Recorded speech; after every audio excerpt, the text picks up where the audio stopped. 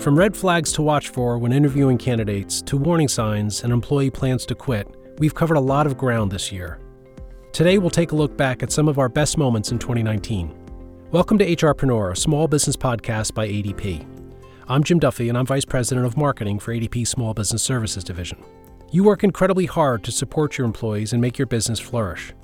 More than likely, this means you wear lots of hats, and one of those might be of an HR professional. We're here to help you get the insight you need to tackle day-to-day workplace issues. On today's special edition of HRpreneur, we'll take a look at all the highlights and standout moments from 2019. Make sure to subscribe today and never miss a moment in 2020. Just search for ADP on Apple Podcasts, Google Play, or wherever you listen. So let's kick it off. In the early days of HRpreneur, Kristen LaRosa and Meryl Gutterman, counsel for ADP Small Business Services, shared with us red flags to watch for when interviewing candidates. How should you handle a candidate who seems to be dodging your questions?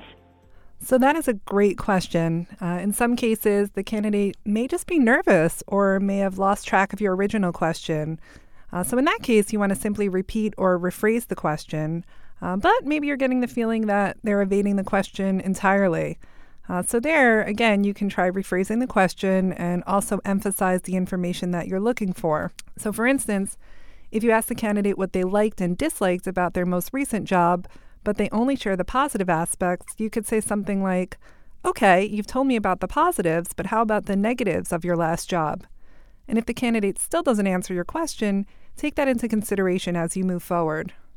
Right. And alternatively, you may find that the candidate is really only telling you what they think you want to hear. So if their responses seem overly rehearsed, you may want to try more direct questions to trigger more honest answers. And you may want to present a hypothetical challenge that they may face on the job and see how they handle it and answer the question. Up next, the team shared why you should avoid certain seemingly harmless interview questions. What if the interviewer asks about the applicant's family? So in an effort to make small talk, this question is probably more common than you'd think, and candidates will often volunteer information about their family or children without even being asked. And an interviewer may mean no harm by asking if an applicant is married or if they have kids, but some states do prohibit discrimination on the basis of pregnancy or things like marital or family status. So while asking the question may not be unlawful per se, making a hiring decision based on an employee's marital or family status could be, which is why we always tell our clients to refrain from engaging in this line of questioning. That's right. And if you're concerned about the candidate's ability to travel or their ability to work overtime, your best bet is to explain to them what your scheduling expectations are and ask them whether they're able to meet those requirements. And along with that, make sure you're being consistent when you're asking these types of questions so that you're asking all the candidates in your pool whether they can meet scheduling and travel expectations, not just your female applicants, for example. So, those were snippets about hiring. We also dug into employee relations issues. In this next clip, Kristen and Meryl provide tips for making sure difficult conversations go smoothly. So if you're preparing for a conversation that you've already labeled in your mind as quote-unquote difficult, what advice do you have for pushing through? Well, one thing you can do is reframe the situation in your head.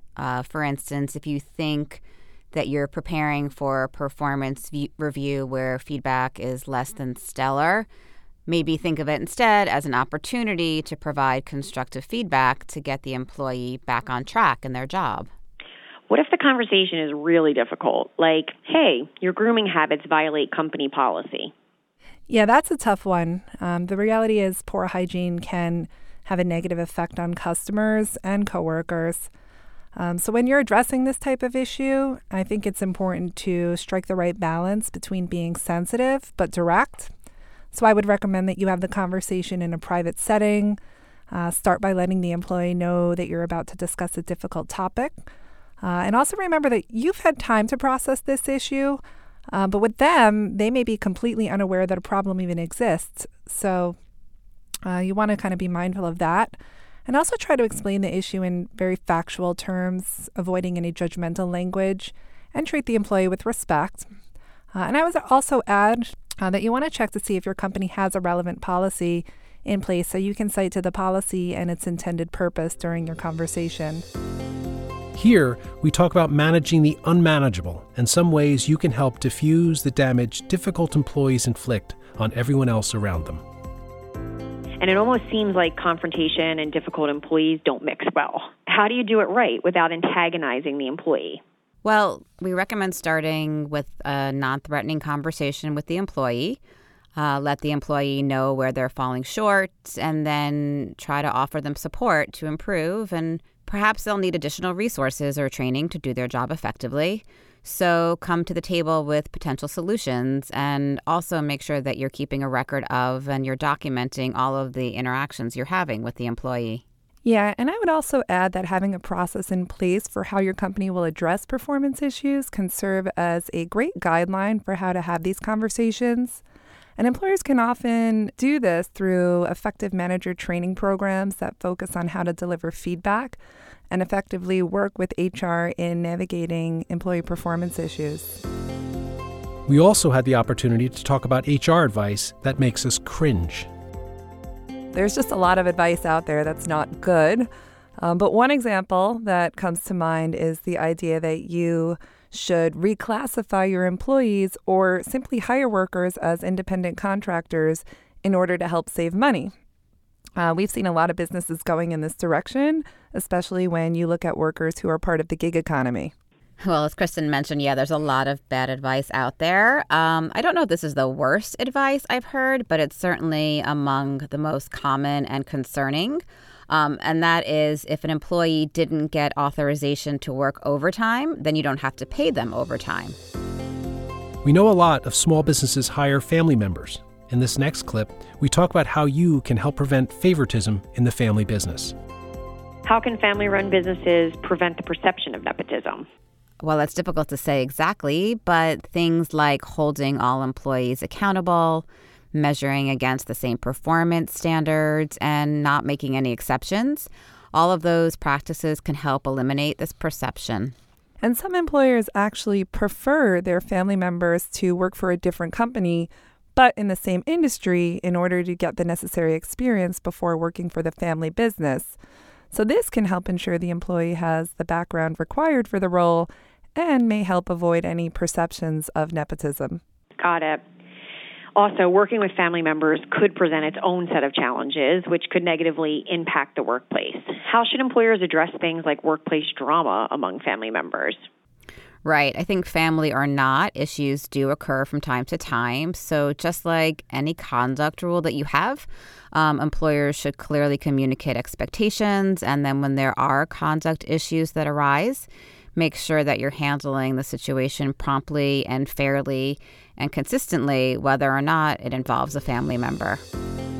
So, moving on to compliance. Just a few months ago, the Department of Labor released a final rule that will increase the minimum salary required to be exempt from overtime. Meryl provided an overview and shared guidelines to help you prepare. Well, effective January 1st, 2020, the minimum salary requirement for the administrative, the professional, and the executive exemptions is going to increase from $455 per week to $684 per week. And employers are also going to be able to count certain types of bonuses towards meeting this obligation. And the final rule is also going to increase the total annual compensation requirement for the highly compensated employee exemption to $107,432 per year, and at least $684 would have to be paid on a weekly salary basis. I would say one of the most important things you can do to comply with the FLSA and the new overtime rules is to make sure that your employees are properly classified as exempt and non-exempt, right? So with the effective date, it's fast approaching. So you need to start now to consider the potential costs of reclassifying exempt employees who may earn less than the new minimum, as opposed to increasing their salary to meet the new threshold. And also make sure you're communicating with your supervisors, but that's really important, and training them on the final rules as well. And be sure that they're prepared to provide employees with information that's consistent with your company's policies on overtime and time tracking. To conclude our Best Of episode, Kristen and Meryl talk about warning signs that an employee plans to quit and what you can do about it.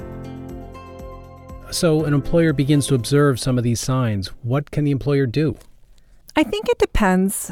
but I would recommend that managers try to proactively address the situation. Certainly, a certain amount of turnover is inevitable, but there are steps that you can take to help improve retention, especially for your strong performers, before these warning signs appear.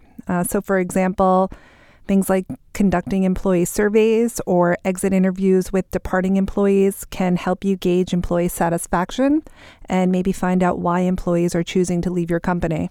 Right, and some employers go even farther and ask their current employees why they're happy with the company or why they're unhappy with the company, and also what circumstances might cause them to leave. So these are typically referred to as stay interviews, and stay interviews can help you understand how you can improve your workplace proactively, and that could hopefully help reduce attrition. So that wraps up our Best of 2019 episode. With that, I'd like to wish everyone a Happy New Year. I also want to thank the ADP Client Appreciation Program for sponsoring today's episode. You can earn free payroll by referring ADP, and if you want to find out more, you can just reach out to your local ADP sales rep. We also want to thank you for listening to HRpreneur. To listen to any of the episodes we just covered, check out our archive. And to avoid missing out on new content, subscribe wherever you listen to podcasts. If you like the show, please give us a 5-star review. Thanks again for joining us.